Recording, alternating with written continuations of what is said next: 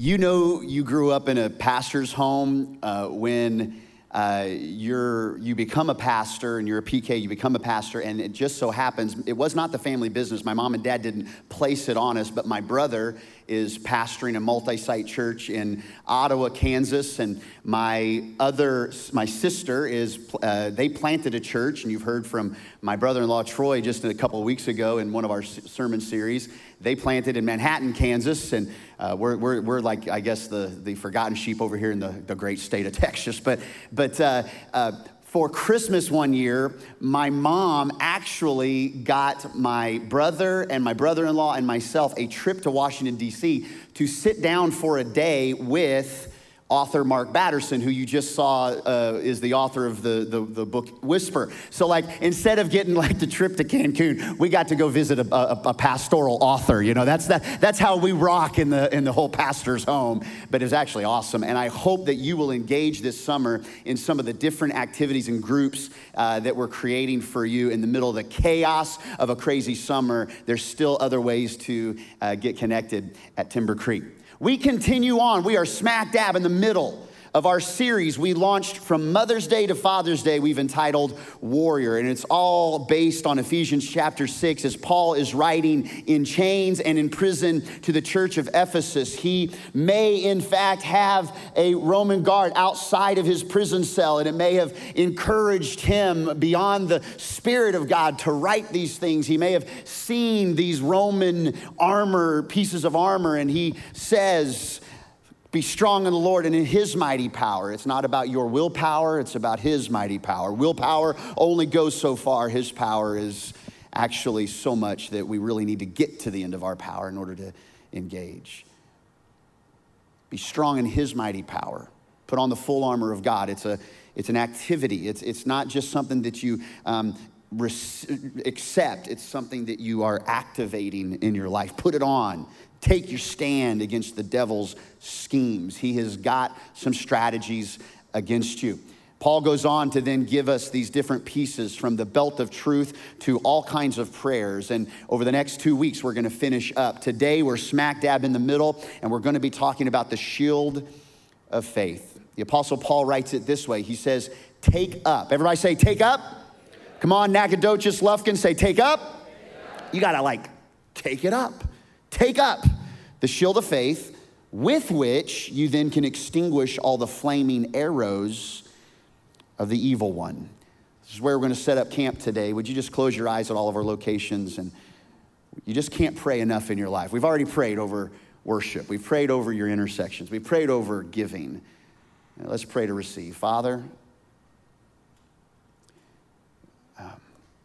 there are seasons in our life where we see you clearly, and then other seasons where we wonder, are you even there?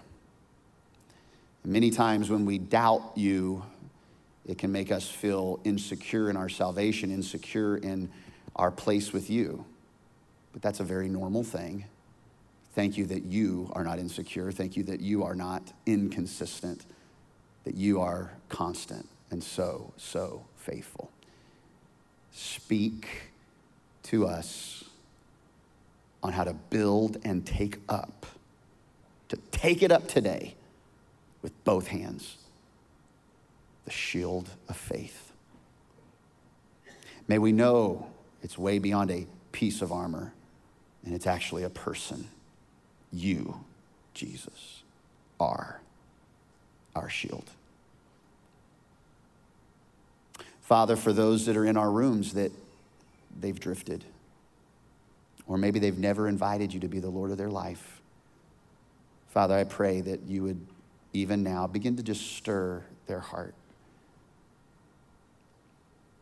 This is an intersection for them to start somewhere, trusting in you.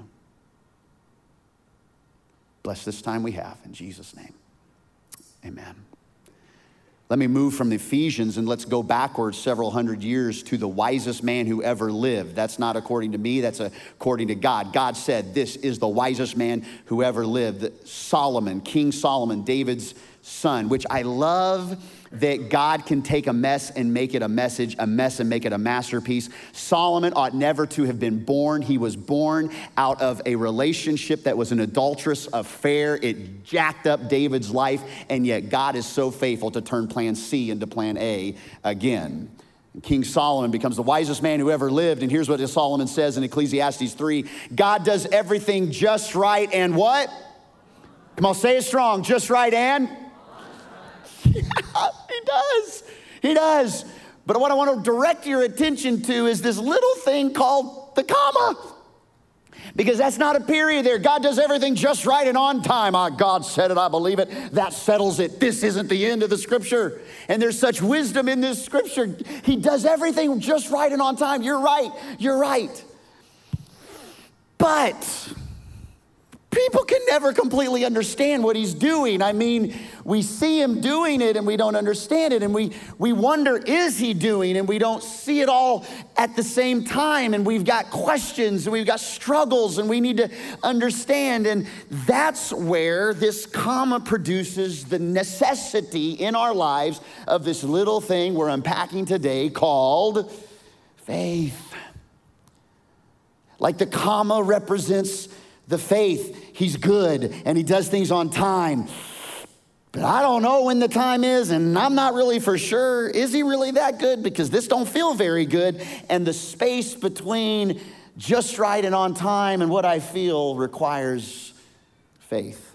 Many people believe that you have to have like mountain-sized faith in order to move little mustard seeds. But really the Bible says it's mustard seed faith that moves mountains. It's not really, he's saying, about the quantity of your faith. It's about where your faith is anchored, how you take it up on the daily. Faith, basically, if you want to write down a little definition, faith is trusting in something you cannot explicitly prove. Like truly trusting in the word. That's hot, don't touch it. But as a kid, you just really want to touch it. And then it's not faith, it's your proof that you touched it and it was hot. And say, I told you. But it's trusting in something you can't explicitly prove. You can't like make sure that it's there. And so that can be a struggle to have faith, to trust something that you can't completely prove that you can trust it, but yet you put your trust in it.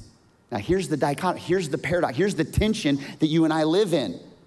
Faith is trusting in something you can't explicitly prove, and yet Hebrews 11 says it's impossible to please God without it. So in order to truly have a God-honoring life, we need it, and yet it requires not being able to see all the time. There's elements of faith. I'm calling them 4 facets of faith.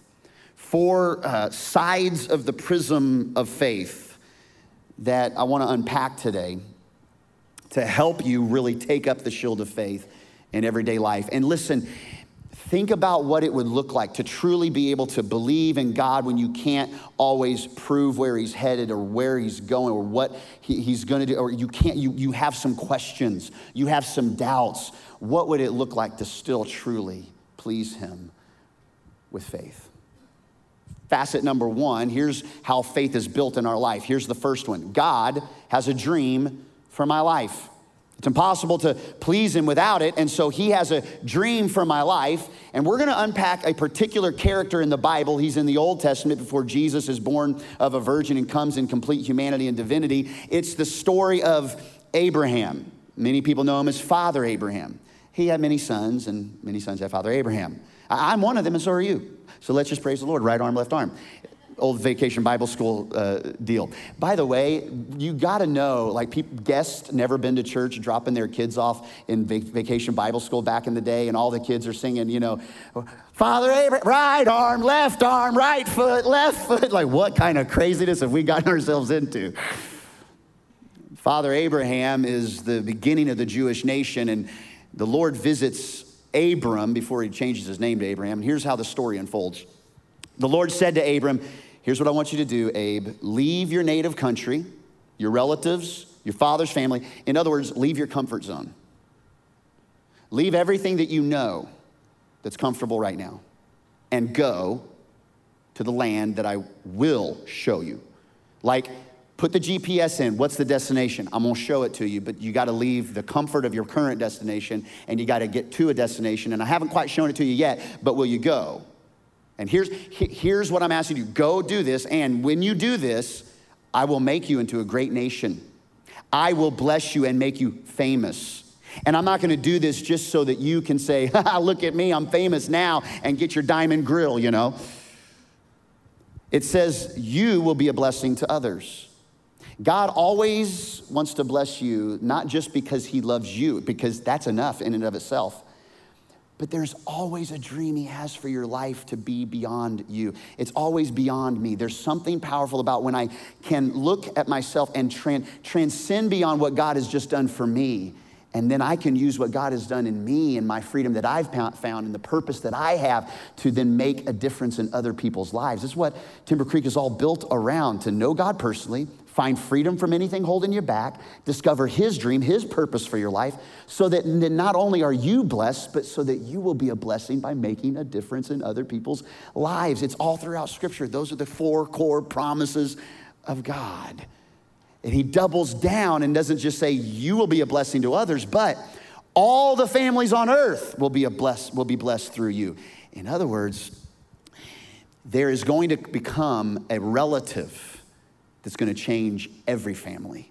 And sure enough, through the line of the Jewish people and through Abraham, Isaac, Jacob, the 4th son of Jacob, whose name was Judah, that would come David and then Solomon, and then later down the road, we would see Jesus. All the families on earth will be blessed by you. Number 1, God has a dream for my life. Have you asked Jesus lately, God, what's your dream for my life? I know I'm pursuing the dream. I know what the American dream is, life, liberty, and the pursuit of happiness. What's your dream for me? Well, what's your dream? And then once you begin to see, and it begins to cut, not all the pieces, but you begin to get like the corners of the puzzle to the dream God has for you. Facet number 2, I decide to follow God's dream. Abram had to step out of his comfort zone and begin to follow God's dream. It's always going to take activity. It's divinity and humanity, and it's acting in between. There is no miracle Messiah birth without an openness of a womb of a teenage girl. There is no parting of the Red Sea in supernatural way without the natural faith and trust in Moses to God to stretch out the human hand and the human the physical staff. There's just something about deciding to engage and follow, and this is what Abram does. Abram departed, the Lord had instructed, just as he instructed, and Lot went with him. And he wasn't no spring chicken. He wasn't like in his prime, muscles. He's 75 years old when he left Haran. I mean, talk about waiting for a while to get the dream from God and then deciding to change up. Many times, the older we get, the harder it is to risk. Young, we're going to do stuff went mountain biking with some friends just this last week. One of them came back with a broken elbow. One of our pastors, Pastor Stephen Courtney, broke his elbow mountain biking. He was doing these gainers and these flips. No, he wasn't. He just hit some gravel.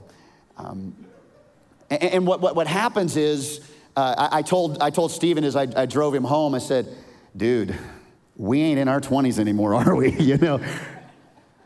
My grandpa was mauled by a bull. They owned 400 head of cattle and had bulls, and they had a dairy farm. He was mauled by a bull. 4 months later, his wife, my grandma, was bucked off one of their horses, bucked off a horse. So he's trying to drive her with a broken pelvis, and she's holding her arm, broke her arm off. And here were the words of my grandpa to him, said, Carol Jane. He was Billy Joe, she was Carol Jane. Carol Jane, I ain't a bullfighter, and you're not a bronco buster, and we ain't in our 20s anymore, Like there comes a time. He ain't no spring chicken, yet he is willing. Friend, let me just say to you, you're never at a place where God is done leveraging your talent and your time and your treasure and your testimony for the kingdom of God. You're never done. You're never done. Never done. So here's what he does. He takes his wife, his nephew, his wealth, his household, and he headed for the land of Canaan. In other words, he was all in. He didn't just kind of, hey, I'm going to go scope it out for a couple weeks. You guys stay here. Let me just see if it fits. He was all in, and he really went all in for the dream God had. Now, facet number one, God's got a dream. Facet number two, I decide to follow God's dream. Let's skip down to facet number four. It's towards the bottom of your fill in the blanks if you're taking notes on your worship guide. Facet number four, I received the delivery of God's dream. This is like a hallelujah moment. Facet number four, I received the delivery. God says, I got a dream. We say, I'm gonna follow. Facet four, I receive it. And this is exactly what happened. We read in Genesis 21, about 15 chapters later, the Lord kept his word and he did for Sarah exactly what he had promised. She became pregnant. She gave birth to a son for Abraham in his old age. And this happened at just the time God had said it would. It did not make sense, the pregnancy, to be delayed after the promise, especially in Sarah's old age of 90 years old when she's giving birth. But do you remember what we read at the very beginning, the wisdom of Solomon? God does everything just right and on time. Not your time. It doesn't say on your time. He just does everything right and on time. So let's review. God has a dream for my life. I decide to follow God's dream. I receive delivery of God's dream. Those are three of the four facets, 1, 2, and 4. But there's this little itty bitty situation. This kind of this space right here that we would love to bypass, but they're facets of faith, not phases of faith. Phases you can, let's just skip phase this, or phase A, or phase B, or phase C. Let's just go right on into phase 4. Facets you can't skip. It's just simply, it's a side of it that you can't get around. And this is facet number 3. Facet number 3, I find myself in the messy middle.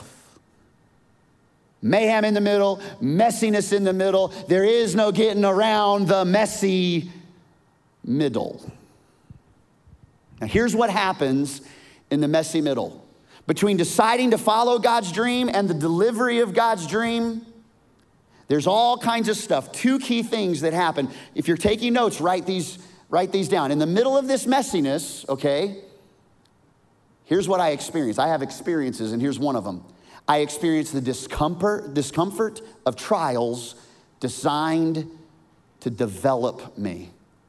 There are certain reps you're going to take in the messy middle that are tough to push, tough to lift, tough to get after.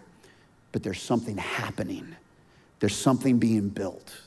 Even through the pain, there is gain. And they are trials designed to develop the muscles of your faith.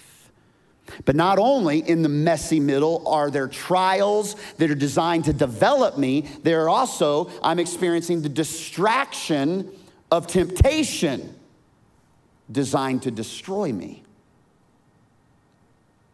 I've got trials and I've got temptation. What's the difference? Well, trials, if they're designed to develop you, I promise they're not coming from the enemy, because the enemy doesn't want to develop you. The enemy wants to do nothing but steal, kill, and destroy you. So if there's something in your life that has the capacity to develop you, that's a trial. And let me tell you where trials come. They come from God. A trial that's not a temptation to cause you to sin, but an opportunity for development, that trial is going to come in the messy middle. But temptation is also there. And there are seasons where we feel like my trial is actually temptation, or my temptation is actually a trial. So what will happen, temptations, they come from the enemy. So when I am tempted over something, what I can easily do, because it's in the middle of that messy middle, is I can ineffectively define a trial as a temptation or a temptation as a trial, and I get my enemy all mixed up. All of a sudden, God's my enemy. Or I'm blaming something that's for my development. I'm blaming it on the enemy, and I miss the opportunity to develop because I just think, oh, Satan's just after me, you know? Satan's just after me. He told my wife, you know, somehow my wife found out that I was doing this and that. Satan's just after to get me. No, that's God letting your wife know so you can be developed. Trials are from God. Temptations are from the enemy. And then in this season, there are a few different ways that this messy middle unfolds that we see in the life of Abram. And it's in these that you can choose to see what God is developing or maybe how the enemy is distracting. Many times it's up to us taking up the shield of faith and leaning not on our own understanding but yielding to him that we find the difference between the two. Here are just 5. Lots happens in the messy middle. Here are just 5. Number 1, discord. When everything doesn't quite sound right. When you hit chords with the right fingers on the right notes on the piano, it sounds beautiful. If you hit the wrong, it goes clang, clang, clang. And some of you relationally, you're dealing with some clang, clang, clang on discord. You're having some discord. This happens with Abram. Lot, who was traveling with Abram, Lot was his nephew. Abram's brother had died at a young age, and he took Lot into his own family. He had become very wealthy as well, and he had flocks of sheep and goats and herds of cattle and many tents. So Abraham has become Abraham LLC, and Lot has become Lot Industries, and both of them are growing like crazy. And the land could not support both Abram and Lot with all their flocks and herds living so close together. So do you know what happened? In the middle of this kind of family business, you know what took place?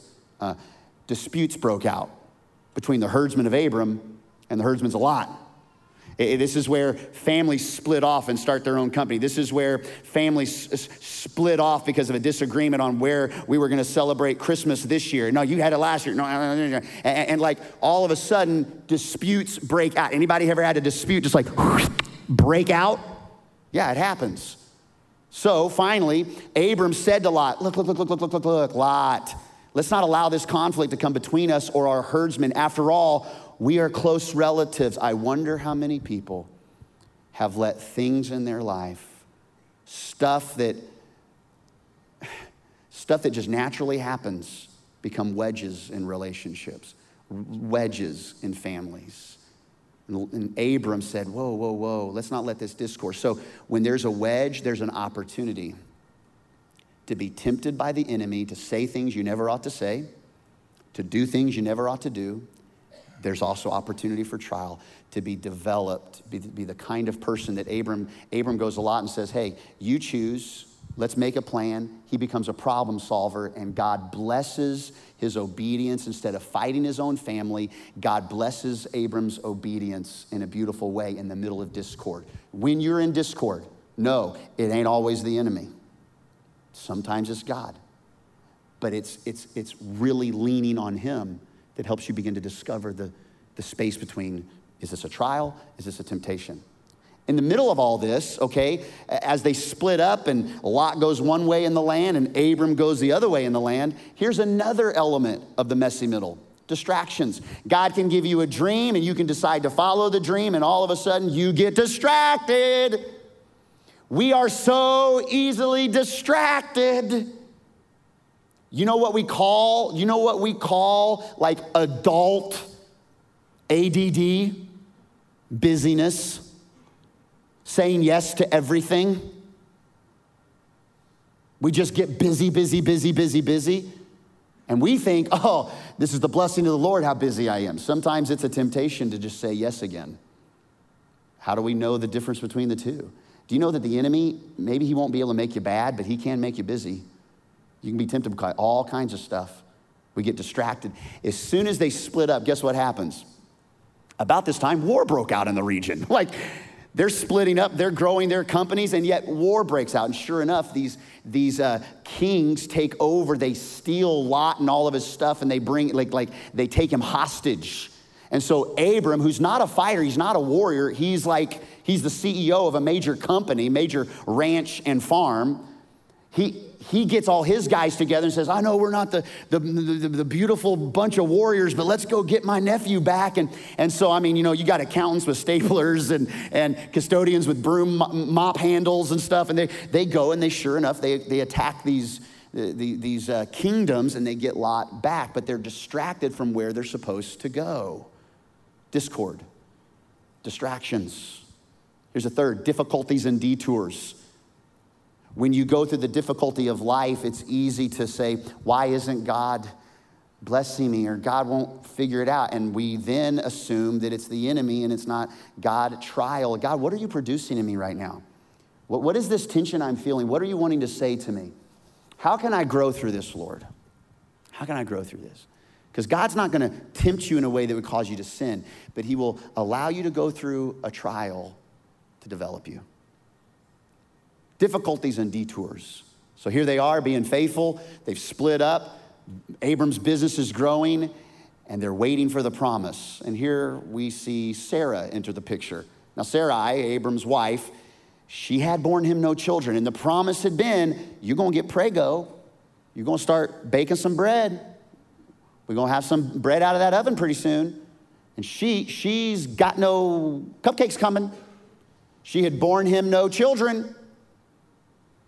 So she is getting frustrated in the waiting, frustrated in facet number 3, the messy middle. So she begins to look around, waiting to be pregnant. She had an Egyptian slave named Hagar. And so she said to Abram, hey, the Lord has kept me from having children. Isn't it interesting how she takes this facet number 3 of development and she just like, she puts it on the Lord like it's the Lord's fault when it may just be a season that she's going through. We will find out later it was just a season. And so here's what Sarai does, and this is what we do too. Watch what she says. Hey, here's what you should do. Go sleep with my slave. Perhaps I can build a family through her. At the very beginning, you've got to remember the promise of God. I will build you. I will bless you. I will make you. I will provide for you. Yet since the beginning of the Garden of Eden, you and I are addicted to taking matters into our own hands. And we want to control. We want to build. We want to be the final say. We want to be the king. We want to be the sovereign Lord of our lives. Perhaps I can build a family through her. Now, I think the Bible has got awesome, funny moments in it that we just kind of miss. Because I love the fact that, like, this would be a moment where if Janet and I were having this conversation, she would probably, if she were to float this idea, number one, weird. Number two, we would, I don't know if that's I don't know if this is the direction we should go here. Should we sleep on this? Should we kind of think about this? Let's kind of weigh out our pros and cons. Should we talk to a counselor about this? But I think it's hilarious, Abram's response in the exact same passage, the exact same verse. It's not like a chapter later after Abram went for 3 days and fasted and prayed. It was like, perhaps I can build a family through her. Abraham agreed to what Sarah said. He's like running out the door, taking his shirt off. You're like, okay. Sure enough, after Abraham had been living in Canaan 10 years. So this was 10 years. It was almost halfway in because it was about 25 years until it would all happen. About halfway in the messy middle, he slept with Hagar and she conceived. And it's this moment that still has caused unrest in the Middle East even today. Because these two boys of Abraham, Isaac and Ishmael coming from Hagar, Isaac coming from Sarah, as the promise had said. They both have claimed their own rights to the Holy Land. And even unto this day, that dispute, that discord, that detour of Sarah has caused incredible turmoil, not just there, but throughout our world. Careful when you try to put things in your own hands. Number 4 is a dead end.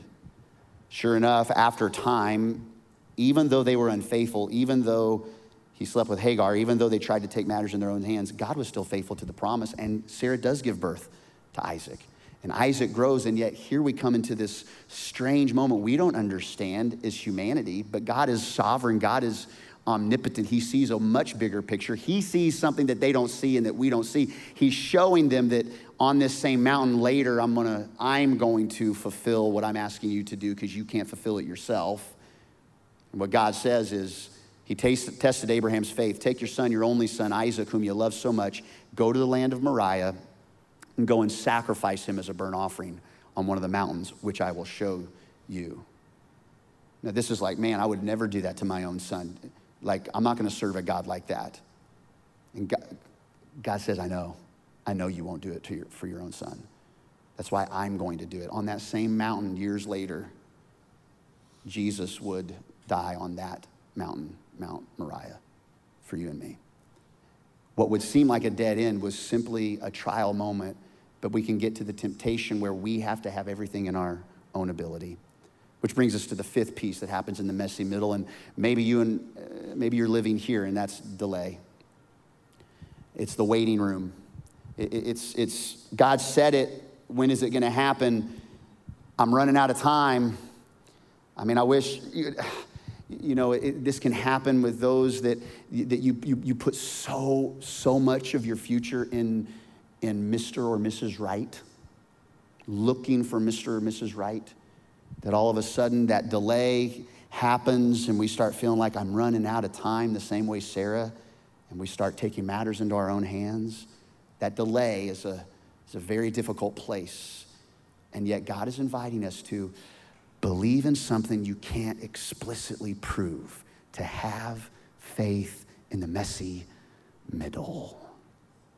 So, with the rest of the time, how do you take up the shield of faith? How do you take it up?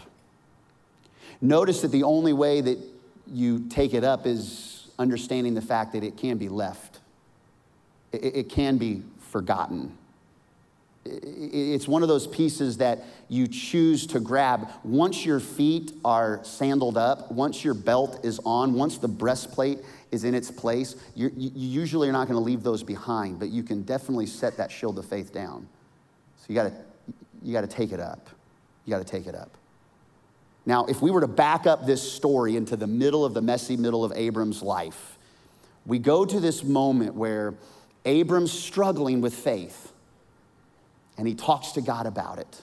So you back up away from the delivery of God's dream, and you get right into the middle of the messy middle. And we get to this story in Abram's life. God says, don't be afraid, Abram. I will protect you. Your reward will be great. I know you don't see it right now. You don't feel very protected right now. You don't feel very rewarded right now. But trust me, have faith in me. It's going to happen. But Abraham replied, O sovereign Lord. Now look at his reply. He's honoring God. He's placing the right title of God, sovereign, in control God, okay? Oh, sovereign God, what good are all your blessings when I don't even have a son? Many times we challenge the goodness of God in the messy middle. We challenge the blessings of God. We challenge healing when healing doesn't come. We challenge the faithfulness when our life takes a major detour. What good are your blessings? This is Abraham. What good are your blessings when I don't even have a son? You told me I'm going to have all these people. I can't even get my wife pregnant. What's going on? And so God says, come outside. Abram goes outside with God, look up into the sky, count the stars. Earlier he said, count the dust. He's like showing him, count the dust, count the stars. That's how many descendants you're gonna have. Very next scripture. So Abraham believed the Lord. Like he needed to see something. He needed to be reminded. He needed God's voice just to say, I'm telling you, this is true. And he believed the Lord, and the Lord counted him as righteous because of his what? Like this is, God calls it faith. Very same passage though. So then the Lord told him, I'm the Lord. I brought you out of the Ur of the Chaldeans to give you this land as your possession. But then he had faith, counted it to him as righteousness, and yet in this moment, look what happens again. O sovereign Lord, how can I be sure that I will actually possess it? What good are all your blessings if I don't have a son? I'm gonna give you a son. Okay. Whew. And he had faith. And then he doesn't have faith. He takes up the shield of faith, and then he lets his circumstances get big again. How can I be sure? How can I know that I know that I know? In other words, this faith thing can only go so far. I need proof. So, how do you take up the shield of faith? Well, you gotta actually take it. And when I say take it, it's not that you take it and you forget it. This isn't Ron Popeil's rotisserie chicken infomercial where you set it and forget it. You gotta take it. And it's very easily to set it down, and then you gotta take it again. And you have to be consistent with your surroundings, looking around and making sure you know, I'm gonna take this shield of faith. And can I tell you, shield of faith ain't the size of the top of a metal garbage can that Oscar the Grouch comes out of. In the Roman culture of shields, they would have been almost the size of the hood of a truck. They would have been about 4 foot wide and about 5.5 foot tall. It's hard to displace that, isn't it? But that gets tired. It's hard to carry that. It's hard to really fight.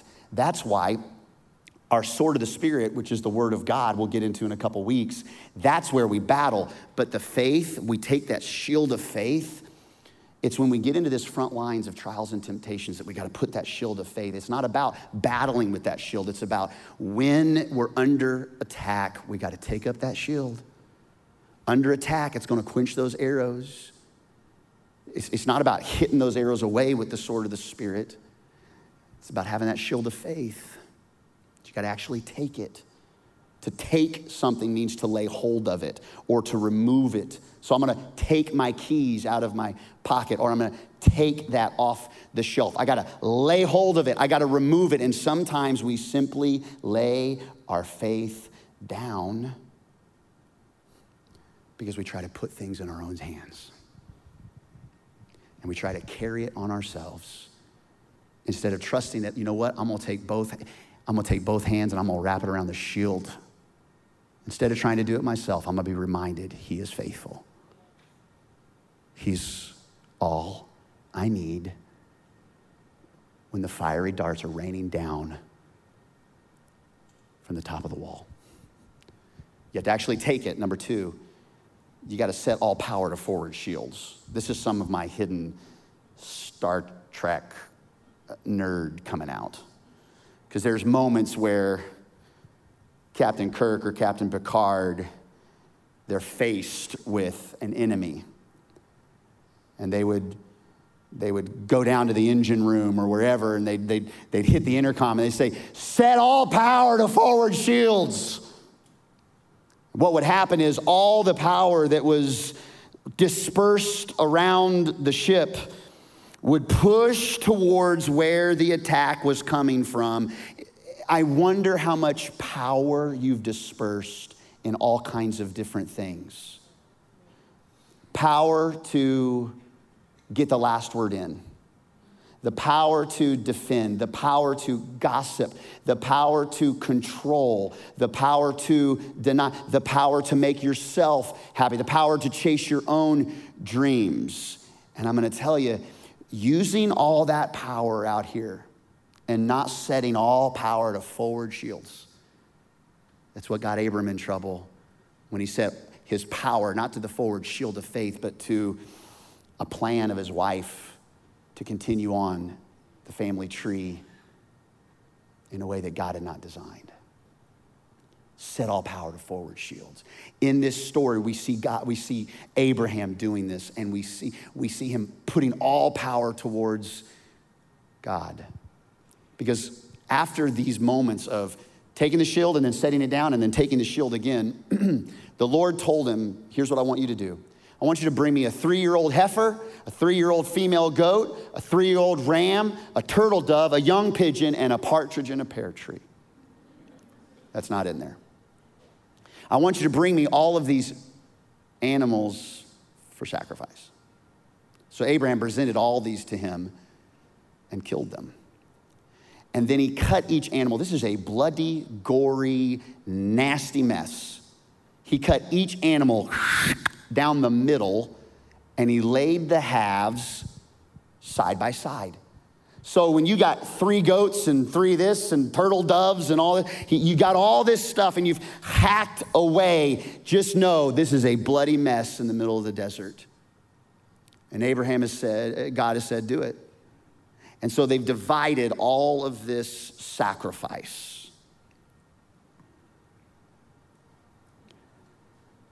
Can I tell you that in the middle of this, go ahead, Cody, in the middle of all this, when you're delayed, when you feel things have been dead-ended, when you think there's discord, when you think there's difficulties, there's something about sacrifice. There's something about setting all shields, all power towards a sacrifice of praise. God, I don't even get it. I don't even know. I am standing here exposed and naked in front of you, but I'm just going to sacrifice.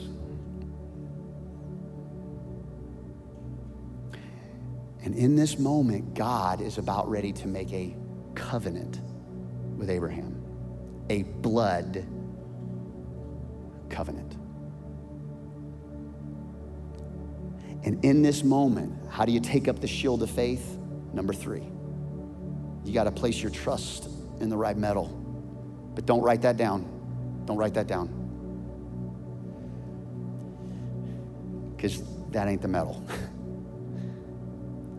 See, many times what we do is we put our trust in something we create, in the metal of the shield, and it isn't about metal and placing your trust in something that could be forged like that. It's about placing your trust in the right metal. Metal, this isn't a substance forged. This is a position where you are able to cope with difficulty with great resilience. To test someone's mettle is to put them up against a difficult situation and for them to come through with flying colors. You tested the metal. They hit Mach 10 and were able to make it through. It wasn't about the metal of the ship. It was about the metal of the pilot.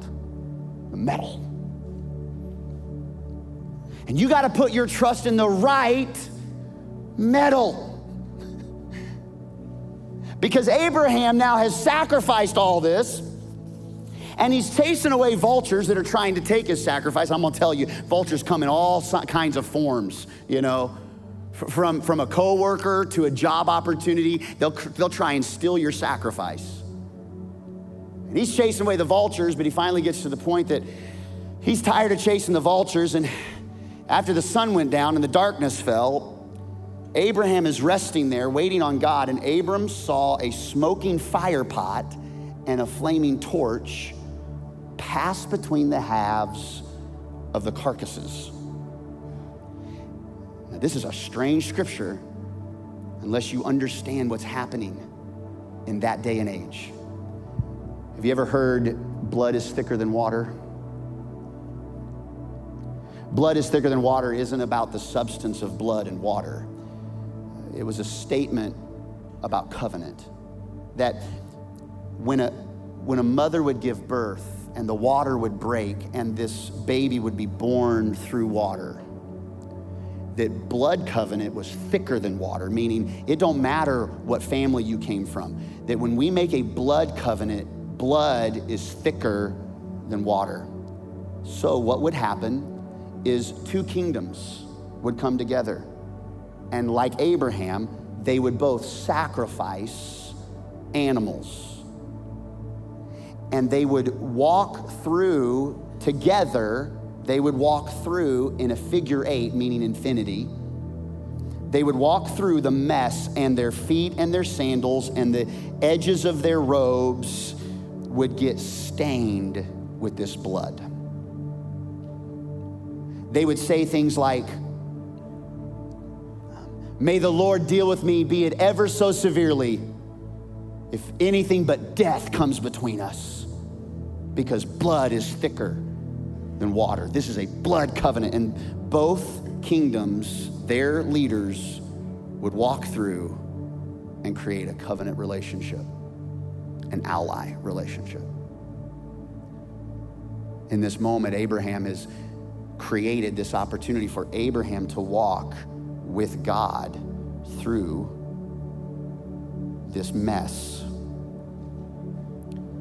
But yet, when the time comes, all Abraham can do is watch.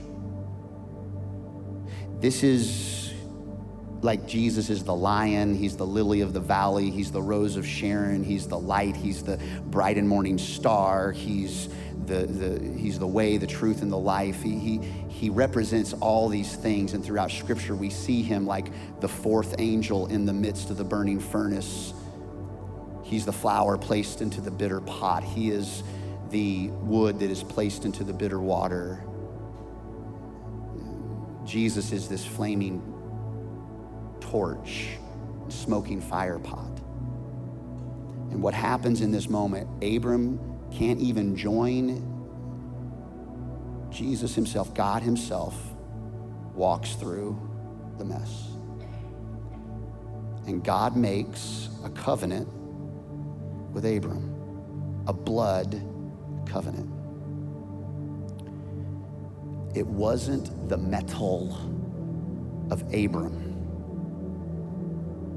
Ultimately, this whole picture shows us that this was a precursor to Jesus, whose faith in the Father would never waver, who would walk through by himself, because it could never be anything you could do or you could earn or you could build. It would never be about your metal or your medal that you could forge. But Jesus himself would create a blood covenant with us. The Lord would make a covenant with Abraham, and Jesus would make a covenant with us, all about who he is and what he's done. So when you put your trust in the right metal, when you take the shield of faith, what you're doing is you're saying, Jesus, you're my shield. You are of great substance. And I take you. And you fight my battle. And you close my mouth. And you make me quick to listen and slow to speak and slow to become angry. And you're in the middle of my discord, and you're in the middle of the delay, and you're in the middle of the detour and the difficulty. I'm gonna take you, and it's not gonna be about my metal, it's about your metal. I'm gonna chase away vultures. Sure, I have a part in not letting the temptation come in and discourage or destroy me. But ultimately, Lord, you are the one that fights the battle. I hunker down behind you. You are faithful. Would you pray with me today? At all of our locations, heads bowed, eyes closed.